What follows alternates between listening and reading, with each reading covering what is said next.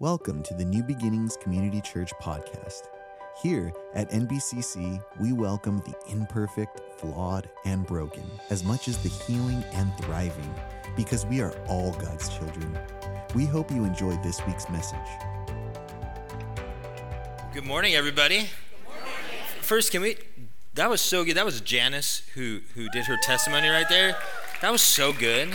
Like, I didn't even know she was going to do that. And I was like, that takes a lot of bravery to do that right in the middle of the song, because you got a click in your ear. She did such an amazing job. Moms are amazing, are they not? Like, isn't that crazy? And next week, this is the quick promo for next week is Mother's Day, right? And I'm reminding every single male in here that it's Mother's Day next week, so please be prepared. This is your warning. And then for moms, know this, I just want to encourage you. This is your chance to get anyone who you wanted to get to church. Do you know that, right? This is your opportunity. The person that doesn't want to go to church, you can pull the card of, but it's Mother's Day. And you should. Listen, there's no greater gift that you get on Mother's Day, right, than someone coming back to Jesus Christ. So use it. That's all. You have permission from the stage. Do it, all right? And listen, my mom is a great person. She's here today. I'm going to not call her out because she'll be super embarrassed, okay? You can probably find her. She'll probably be the only person in here shorter than me. So you can find her like that. But she's an amazing mom. She had 4 kids that when I was 16, and then I have little brothers and sisters, 15, 14, 13. Yes, we're all a year apart. So, I mean, whatever. And she became a single mom at that point and raised the 4 kids. We all serve in church. We all have wonderful spouses. She has a whole ton of grandkids, so she's very happy about all that. And she is an amazing mom. And I'm going to tell a mother's story right now that every mom in here is going to think that is the most amazing story. I hope I get to do that one day. And every child in here is going to be like, I hope that never happens to me. So I'm going to tell you this story, okay? So this is when I was about 4th or 5th grade, and I went to a school called San Benito Elementary School. It was a great little elementary school. It was awesome. It was right around like this time we all went to school, and the NBA playoffs were on. And this is like 96 or 97. I just remember Michael Jordan was playing, and I knew that later on in the series they would play the Utah Jazz. So it was that whole era, right? And they were the playoffs, and I think it wasn't the NBA Finals, but it was somewhere around the playoffs. And you know, when it's NBA and you're at elementary school, everybody's talking, all the boys are talking, we're all playing basketball at recess, that whole thing. And we got into a discussion with one of my friends. His name was Brandon Ekblad. And Brandon thought that he knew a stat about a player, and I cannot remember what it was. And I thought I knew a stat, and they were differing. And I am right always. And so I said, well, why don't we bet on it? And he goes, yeah, let's bet on it. And Brandon's like this cool kid at school. Brandon was that kid that was the opposite of me. He could do everything right. Have you ever met that kid?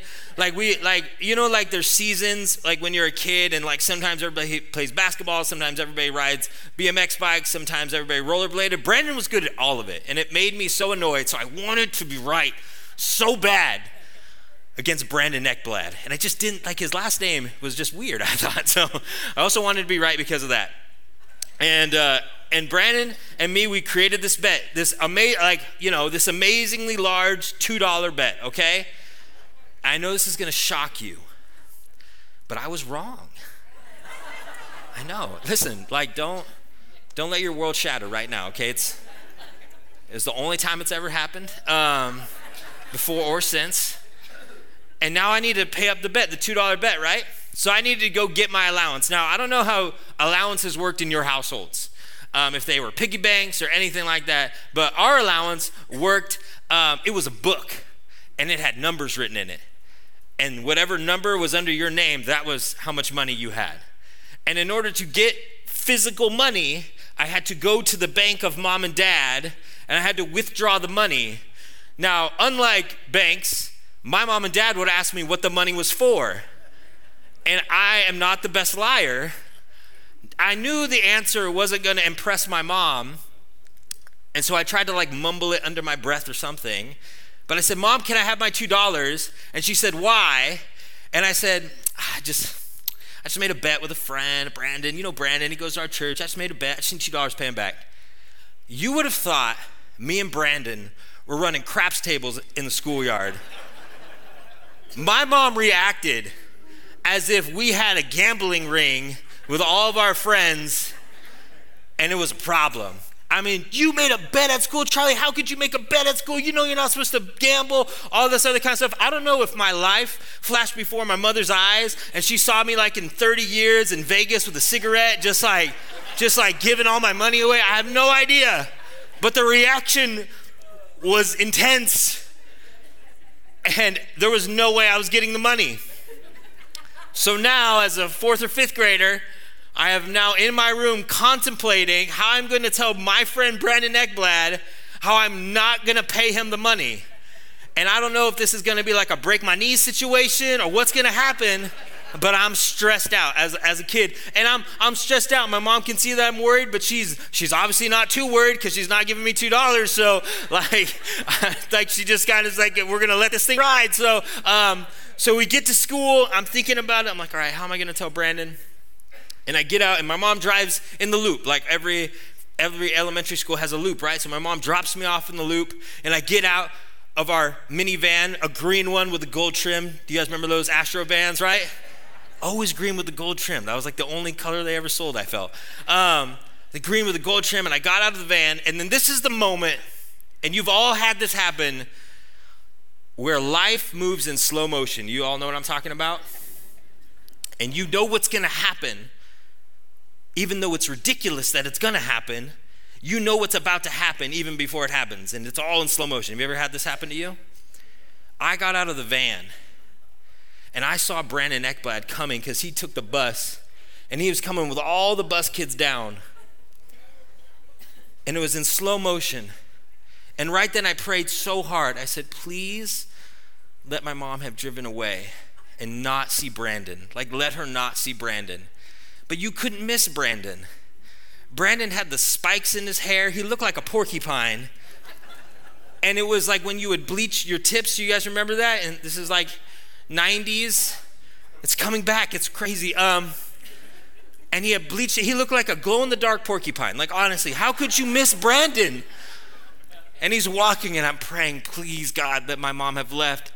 And I looked, and that green Astro van with the gold trim was sitting right there. And this moment, I knew it was going to happen. I was like, please, Mom, leave. And Brandon's walking. And instead of my mom leaving, the worst thing in the world that could have happened. The passenger window begins to roll down. And it rolls down. My mom's not a helicopter parent, okay? And these are the exact words. I can quote these words. I can hear these words in my brain because of how deep the scars are here. My mom rolls down that window, and all I'm thinking is, please don't. And she yells out as all the kids are getting dropped off and all the bus kids are walking by, and she yells out loud so everyone can hear, hey, Ekblad, not even by his first name. We're in a bad situation. Hey, Ekblad, if I ever catch you or my son betting on school grounds again, I'll have you both suspended. My mom threatened to have me suspended. My mom's not a helicopter mom. She'll throw me under the bus just as quick as anybody else. If you or my son bet on school grounds again, I'll have you both suspended. And then just as if nothing happened, rolled up that passenger window and drove off. And it's very clear who got out of that van. It was me. And so I walk into school, and Brandon walks right next to me. And Brandon's like, hey, man, like, you don't have to pay me back nothing. Like, we're good. We're square. And in that moment, I was very thankful for my mom. I didn't know $2 anymore. Brandon forgave me of my debt because probably of the fear of my mother, right? Which is a good fear to have. Like, I'm not even saying that was bad, but that's why he forgave me of my debt. And today we're going to talk about forgiveness of debts in a parable that Jesus is going to tell. And so if you want, turn your Bibles to Matthew chapter 18. We're going to start in verse 21. But as you guys are turning there, I'm going to pray. I'm going to turn my Bible there. We're going to pray for the service. So go ahead, bow your head, close your eyes, or if you're still flipping, go ahead and do that. Father, God, first, thank you for moms. Thank you for, God, all they do for us. Thank you for everything, including the stories they give us to tell on stage. And Father, we just pray that God, as we talk about your forgiveness, that God, it would not be my words but yours, that Father, you would preach to us, God, with your passage and the parable that you told all those years ago, that God, not only did it apply to them, but how it can apply to us today. In your name we pray, amen. All right, so Matthew chapter 18, if you want, just go to verse 21. Says this, then Peter came to him and said, he's coming to Jesus. Lord, how often shall my brother sin against me and I forgive him? Up to 7 times? And Jesus says to him, I do not say to you up to 7 times, but up to 70 times 7. For this reason, the kingdom of heaven may be compared to a king who wished to settle accounts with his slaves. When he began to settle them, one who owed him 10,000 talents was brought to him. But since he did not have the means to repay, his Lord commanded him to be sold along with his wife and children and all that he had, and repayment to be made. So the slave fell to the ground and prostrated himself before him, saying, have patience with me, and I will repay you everything. And the Lord of that slave felt compassion and released him and forgave him of the debt. But that slave went out and found one of his fellow slaves who owed him 100 denarii. And he seized him and began to choke him, saying, pay me back what you owe. His fellow slave fell to the ground and began to plead with him, saying, have patience with me, and I will repay you. But he was unwilling and went out and threw him into prison until he should pay back what he owed. So when his fellow slaves saw what had happened, they were deeply grieved and came and reported to their Lord all that had happened. Then summoned him, his Lord said to him, you wicked slave, I forgave you of all that debt because you pleaded with me. Should you not have also had the mercy on your fellow slave in the same way that I had mercy on you? And his Lord, moved with anger, handed him over to the torturers until he should repay him all that was owed. And my heavenly Father will also do the same to you if each of you does not forgive his brother from your heart. That's a heavy parable, right? Whew, man, we could just leave right now. Probably everyone's life has changed. But we're going to break it down so you understand the depth of this parable. First, let's set this up really quick. Let's set up who Jesus is talking to. Jesus is talking to his disciples. And at the very beginning of the chapter, you'll see that Matthew puts in there that they had asked, well, which one of us is going to be the greatest? And he starts with, well, hey, you got to be like kids. Like, it's not about who's the greatest. It's about coming to me as little children. And he even gives them later on in the chapter a way to deal with disagreements in the church. He tells you exactly what to do. He says, well, if you and so have a disagreement, go to your brother to try to reprimand. And if that doesn't work, not reprimand, but restore the relationship. And if that doesn't work, grab another brother. So everything that Jesus has done in the last chapter and even couple chapters has been to tell the disciples what being a true disciple looks like in the kingdom of heaven. That's what everything he's trying to do. He's just trying to teach them, this is what you do. This is what it looks like. This is the heart you have to have behind it. This is what you need to do. It is not the least you can do. It's the most you can do. And whatever is going on, Peter has something pop in his brain that he wants clarification on, right? Like something has either happened to him or is happening to him, or maybe it's just this crazy scenario that he thinks up. And so he's like, so he needs to ask Jesus this question. He's like, hey, listen, I've heard everything you've been teaching us, Jesus. All these ways for us to step up and to do more and to be better people. I just need to ask you about forgiveness. And so look at verse 22. We're going to read, verse 21. It says, then Peter said to him, came to Jesus and said, Lord, how often shall my brother sin against me and I forgive him? Up to 7 times. Now, the reason that's important is because Peter would have been trained that he would only have to forgive people 3 times. See, in rabbinic law, 3 times was the amount you had to forgive your neighbor. That was it. It's derived from like a teaching in Amos, that if a neighbor sins against you, you forgive them up to 3 times. And so that is what the rabbis would teach people. Like, yes, you forgive a neighbor up to 3 times. Now, Peter has been hearing Jesus, and he keeps telling people to step it up. No, it's more. It's about the kingdom. It's more than you think it should be. And so Peter, thinking that he's given like a super generous offer, he's saying, what about 7 times? Let me double it and then add 1. This is going to be great. And Jesus says to him, man, my guy. He says, my guy, I do not say to you up to 7 times, but to 70 times 7. Now, that's not Jesus saying, that's not 7, it's 490, but 491, kick him to the curb. He's not trying to say that. He's trying to use this illustration of like, you think it's down here. In your brain, your super forgiveness of 7 times is still so far below what I'm calling you to, that you need to understand that what I'm asking you to do is far above anything you can think of. Now, our flesh, we like to know where the lines are, right? Like, we like that. We like to know how close we can get to the line sometimes without getting in trouble, right? That's sometimes what you want to hear from the sermon. Like, well, is this wrong? That's a lot of questions pastors get. Is this wrong?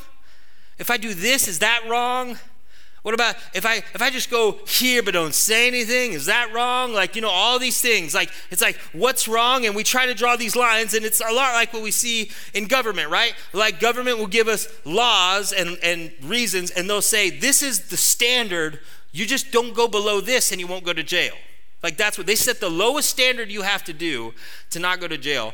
And Jesus is saying, no, I'm going to call you far and beyond all that. It's not the lowest you can do. It's the most you can do. But Peter, still living in his flesh, wants to know the boundaries. And that's something that you'll have to deal with in your heart, that your flesh will want to put boundaries on mercy.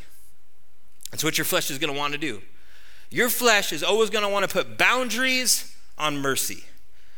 It's always going to want to fight against you and tell you that enough is it like, no, I'm not forgiving them anymore. I'm not doing it. I can't do it anymore. They are rotten, evil people. I cannot forgive them. I cannot do that. Now, I just need to clarify, forgiveness is not a feeling. So if you're hoping that one day you're going to feel like nothing towards someone, that doesn't mean that that's forgiveness. Forgiveness is this action that I do of literally letting go of whatever that person did. And what I mean is this, that what they did to me, wrong, for sure, biblically wrong, I'm not going to hold it against them and use it as an excuse. I'm not going to hold on to it and use it as an excuse of why I get to act the way I act. Of why I get to treat them like I treat them, which would be a way Jesus doesn't treat them. I don't get to use it as my excuse on how I get to behave or why I react in certain ways. If I truly forgive someone, I let them go. Now, I'm going to clarify this right now because this is scary to some of you, because some people have done very, very awful things to you. And what you're hearing me say is that forgiving them tells you that now you can just bring them right back into the fold and act like nothing ever happened. That's not what I'm saying at all. I'm saying you cannot hold on to it, hold it over their head, using an excuse of why you are the way you are, you act the way you act, or react the way you react. You got to let that go, because forgiveness has no boundaries. But let me tell you what does have boundaries. There should always be boundaries on trust, but not forgiveness. And this is what I mean. There should always be boundaries on trust, but not forgiveness. So, and I'm going to give the one exception to this rule just a little bit later. But a boundary on trust means this: I forgive you, but I cannot in good conscience let you into the realms you used to be into my life anymore. Why? Well, it's not because I want to protect myself. It's because I want to love you better. Let me use this. I have two dogs at my house, Bruno and Remy. Remy I've had for 10 years, all right? Remy knows the rules of the house. Sometimes he breaks the rules of the house, but he knows the rules of the house. Bruno is my 6-month Labradoodle. He's amazing, but he doesn't know the rules of the house. He will chew things. He will pee in the house. He will do all that kind of stuff. So to help Bruno be successful, I will put him in his crate if I cannot watch him, because I do not want him to fail in the house while I'm not watching him. I don't want him to make a mistake that he doesn't know is a mistake yet, or he doesn't have the self-control that he should have yet. And so I'm not going to set him up for failure by getting upset at him, by not putting him in a place where I know I can trust him. Outside, both the dogs are untrustworthy, all right? I don't know why. I feed these dogs all the time, and if that gate is open, they run out, all right? And they do things in the other people's neighbors' yards that I will not say from the stage, and the neighbors get mad at me. And so I have to have a gate, right? Why? Not because I don't love my dogs, but because I love them enough to know that I need to trust them within this area. And if I don't do that, then I'm going to get upset that they did something. Same thing with people. You cannot be mad at someone else because they came into your boundary and dumped their garbage on your lawn when you allowed them to get there, and then get upset with them and yell at them and treat them like you don't love them, when all you had to do was set a boundary for them, not so that you could protect yourself, but that you could love them the best that you can. Which means I'm not going to set them up for failure. Which means I'm not going to tell them the deep and dark things that are going on in my life, because they haven't earned that right. In fact, they've broken that right, so I need to keep them at a boundary so that I can love them the best. Now, they might not see that, and sometimes they get hurt by that. But you know in your heart, that's why you have your boundary up. Not so that you can punish them, not so that you can hurt them, not anything like that, because you want to love them the best that you can. And sometimes that means that you cannot let them in the front gate because they have not earned that right. That has nothing to do with forgiveness. You can forgive them and allow them to talk to you from outside the gate. That is totally fine. Now, the only situation that this does not work is with your spouse. Why? Seriously.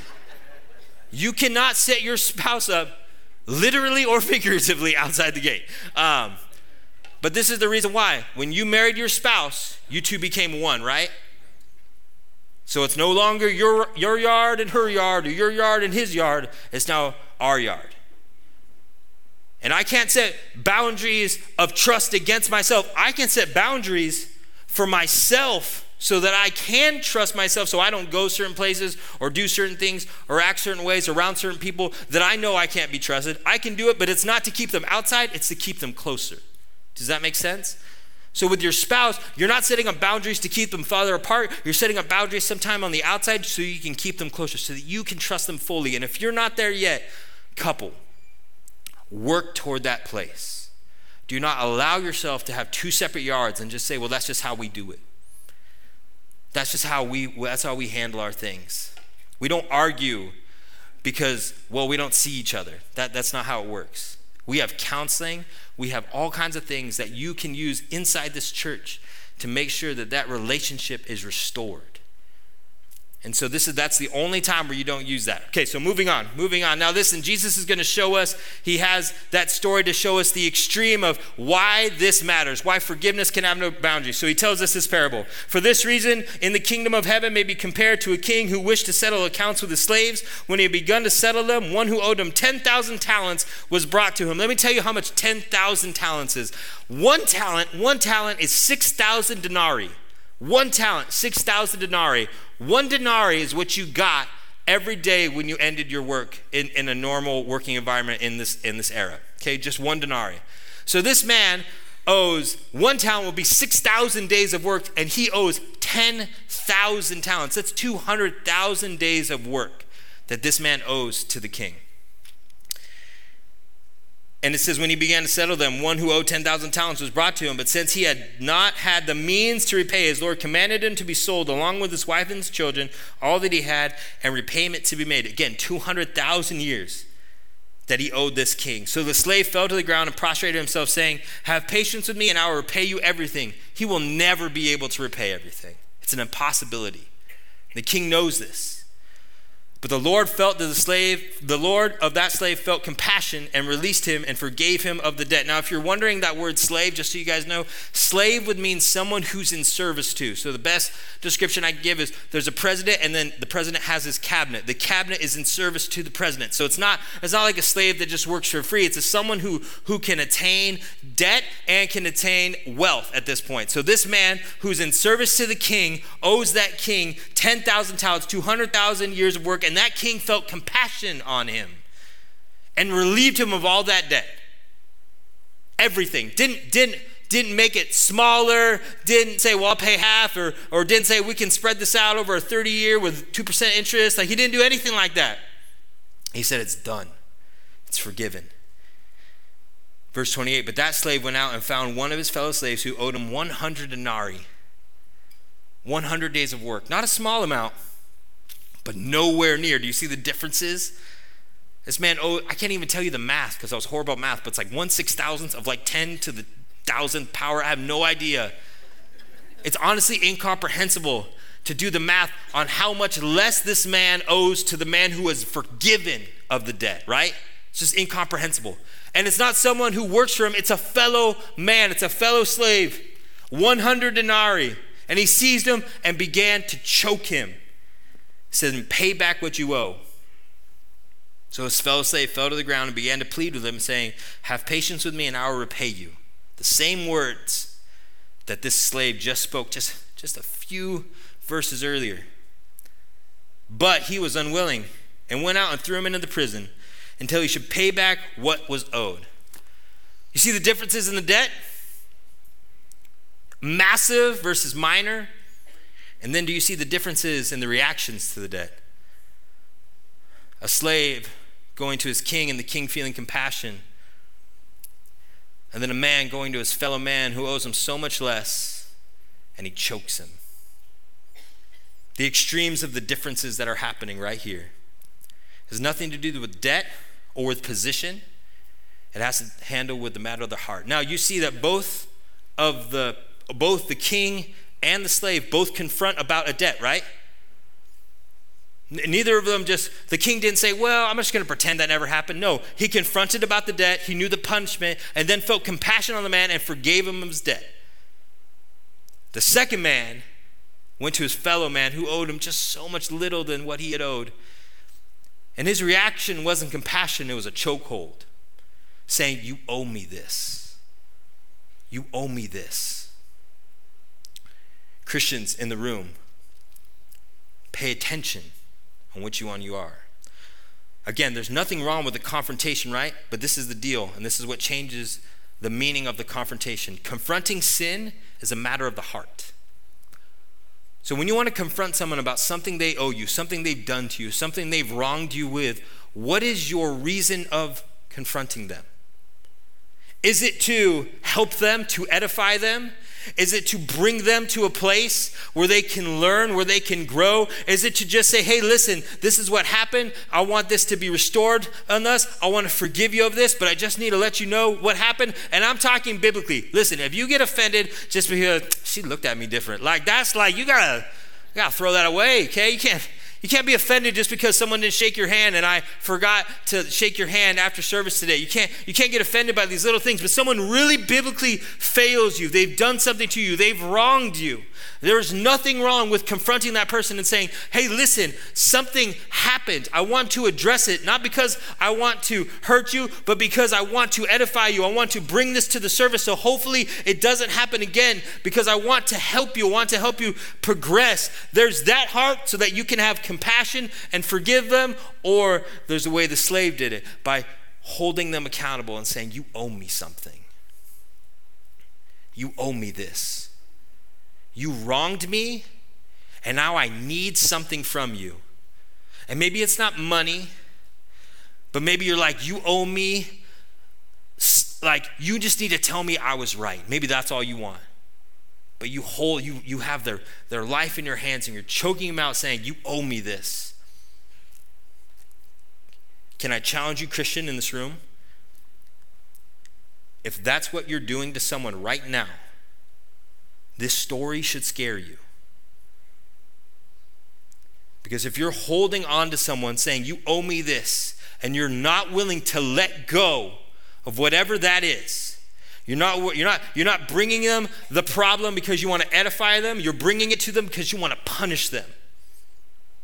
You don't want to bring them to a place of glory. You want to bring them to a place of shame. You want them to know that they need to make it right with you. If that is what you're doing and you're holding them, the story should scare you. Because I want you to see the way that it ends.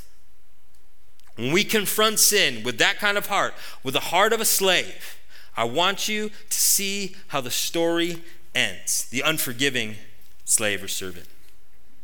Verse 31, so when his fellow slaves saw what had happened, they were deeply grieved and came and reported to the Lord all that had happened.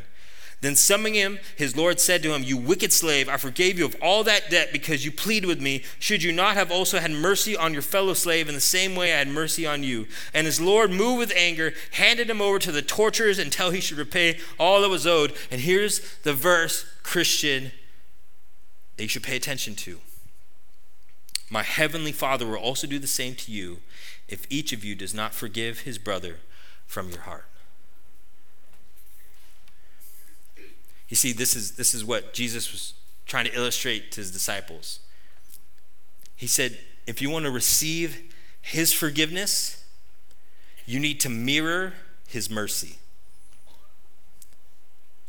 If you want to receive that forgiveness of your debt that is so large, you need to mirror his mercy. I like that point, but sometimes it makes it seem like in order to get forgiveness, you got to do something. And so I love how the theologian Snodgrass, which is a funny name, but it's his real name. Don't make fun of him. Snodgrass puts it like this: forgiveness not shown is forgiveness not known. And what Jesus is trying to tell you in this parable is this: if you're holding someone like that, then you must not understand the depth of the debt that was paid for you. You must not get it. It must be, and it is, incomprehensible for us to understand how deep our sin goes. It is unfortunately will never happen with our human minds and our human, just the way our spirit is. You are never going to understand the depthness of your sin. You're not. Or really how deep God's holiness is. You're never going to understand the vast separation between us and him. And yet he chose, when he didn't have to erase this amazing debt, this huge debt between you and him. He sent his son that he would die. He would be the final lamb sacrifice, that his sacrifice would cover us in righteousness, that while we are still sinners, that he died for us. Like that God knew how deep our sin was and knew how great his holiness, and still made a way for us to be forgiven, to erase our debt. And yet we must not understand that if we're holding someone for 100 denarii. It must be a forgiveness that we don't know yet. So we must not have received it. In order to receive forgiveness, we have to mirror his mercy. So my question is, how are you doing with that, Christian? How are you doing with mirroring the depth of forgiveness that God set in place? Are you holding on to things and using them as your excuse for why you act? You say words, and we were talking about this in our staff the other day. Do you say words like, well, that's just how I am. That's just the way I am. I just can't let it go. I just can't do this. And you use a whole lot of I. Can I tell you what the staff kind of talked about this? Do you understand, Christian? I'm talking to Christians in here. Do you understand, Christian, that when you received Christ as your Savior, the old was gone and the new has come? Like, you are a new creation. So using the old, saying, well, I just can't do that. It can't even count anymore. Because you were supposed to be birthed into a new life. You're right, you can't. That's why you needed the deep forgiveness from the Father to become something new. And now he is saying this: in order to walk in that, in order to act in that, in order to even receive that full forgiveness, you now have to mirror this. It is incomprehensible how you're going to do it. It is going to take effort. It is going to take pain. It is going to take so much humility. But you can do it. Why? Because there's a Holy Spirit that lives inside of you that has made you new. And in this parable, Jesus is calling us to that. He's calling us not to do just the least. He's not saying, well, listen, I guess that's enough. He's saying, no, limitless, boundaryless. That's what being my disciple looks like. Why? Because we're here to be Christ-like, not sort of kind of Christ-like. So how are you doing with that? Is there someone that you're holding, saying, you owe me this? Maybe you've never even said that to him, but that's the thought in your mind. Man, if only they would, then I could forgive him, her. The challenge to you is that cannot be the case. That cannot be the stipulation you set. You can confront it, but not with a heart that tells you I owe you, but the heart that says, I don't know how this conversation's going to go, but I forgive you. I'm not going to hold it over your head. I'm not going to hold it in my heart. I'm not going to use it as the reason of why things are going on. I'm not going to use it as the reason, the excuse of why I react or do the things that I want to do or act like I should do. I'm going to let it go. And I'm going to continue to grow in becoming more and more like Jesus. Now, I've said all that a lot to Christians, but maybe you're in here today and you're one of two people. One, you've known this message and you've walked away. You've walked away. And now in your mind, for whatever reason, you have now acted like God, who forgave you of everything the first time, now must have the attitude of the unforgiving servant. He must be like, well, now you're going to have to do a little bit more to get back in my good graces. Can I just squash that? You have to understand this. The Lord who forgave you of the depthness of your sin the first time forgives you every time. You do not have to worry just because you knew the message and walked away and now you want to come back. You don't have to earn your way back to the spot you once were to finally start serving or to finally start going to Bible study or even to finally start feeling good about yourself. You can walk back right now, today, and be restored to the Father. Of course, there's work to be done in your life. I'm not saying that you go right back to, box, C or F or whatever. There's work to be done, but don't think that you have to get to that spot before God loves you fully again. He loves you right now, and he wants to forgive you of everything today. Or maybe you've never received this forgiveness, and in your brain, you're just like, dude, I'm sorry, Charlie, but I've done way too much to be forgiven. And in fact, in your brain, you'd rather have a punishment. You'd rather have a punishment so that you felt pretty good about coming back or coming for the first time. You'd rather be punished so you felt like you earned it. Can I tell you, that thought right there, throw it away. You can never earn it. The slave can never repay back the king. You can never earn your way. What you can do is you can receive the compassion. You can receive that Christ did die for you. And you can make God the God of your life, Jesus the Savior of your life. And you can be forgiven of every debt, everything you've ever done today. And I want to give you that opportunity. So with everyone in here, bow your head, close your eyes. If you're in here today and you're one of those two people, you've walked away, or for the first time ever in your life, and you want to be forgiven of what you feel is the massive debt,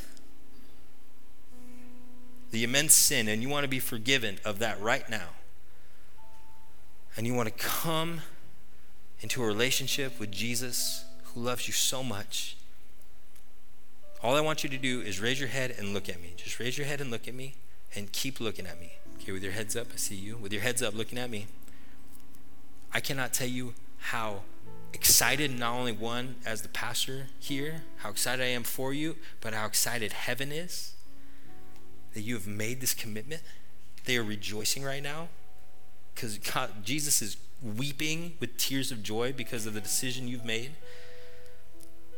And I want to pray with you right now, and then I'm going to give you some things to do right after. So go ahead, bow your head, everyone, repeat after me. Father, forgive me of my sin. Jesus, be the Savior of my life. Holy Spirit, I ask you into my life. Convict me, comfort me. Father, right now, as people have said a salvation prayer, God, they've said they wanted you to forgive them of their sins, that Jesus be the Savior of their life, the Holy Spirit coming into their life. Father, right now, as they're sitting there listening, God, I pray that they would hear thoughts in their brain right now of how wonderful they are, that God, the thoughts the devil is trying to put in there of you don't deserve this, this is not true, this is just a hoax, God, that they would flee out of their brains right now, Father. Holy Spirit, you would come in with this loud voice inside of their minds saying that they're lovely, they're wonderful, you have a plan for them, you have a purpose for them. Father, that right now they would feel a call of what they should do in life. They would feel a burden for people, whatever the case is, Father, that they would not, God, they would walk out of here knowing that something has changed, a debt, a burden has been lifted from them. And that, God, now they can walk in freedom knowing that you are their Savior. And we thank you for that, Father. In your name we pray. Amen. If you did raise your hand and looked up at me, right over here in this corner, there's going to be two sets of people. For the people that raise their head, there's going to be some people here with a badge saying next steps. They want to give you material. I understand you have appointments and all kinds of stuff you got to get to. Someone might be waiting for you outside. There is nothing more important than the 30-something steps you'll take from your seat to over here. Because we don't want you to do this alone. You need to learn. You need to know exactly. Maybe you just know this is right, but you don't know all the things. We want to give you. We don't want to hide anything from you. We want to help you be as prepared as possible. Then other group that's over here is our prayer team. And if you're here today, whether you're a Christian, non-Christian, been here 1,000 times, first time, if you need prayer today, our prayer team would love to pray for you. Again, one of our vision statements is a place to belong, so we don't want you to be alone, okay? Can everyone stand up with me? Repeat after me. Lord, keep me outward focused and fill me with your spirit. Give me the boldness to share the gospel with others. Open up opportunities to minister outside the church because I see what I'm looking for. And make me into a generous person like you. God bless you guys. We'll see you guys next Sunday. If you need prayer or dedicated your life to Christ, please reach out to us on our social media, on Facebook and Instagram at NBCC Norco, or email us at hello@nbcc.com. Thank you for listening. Don't forget to share and subscribe to this podcast.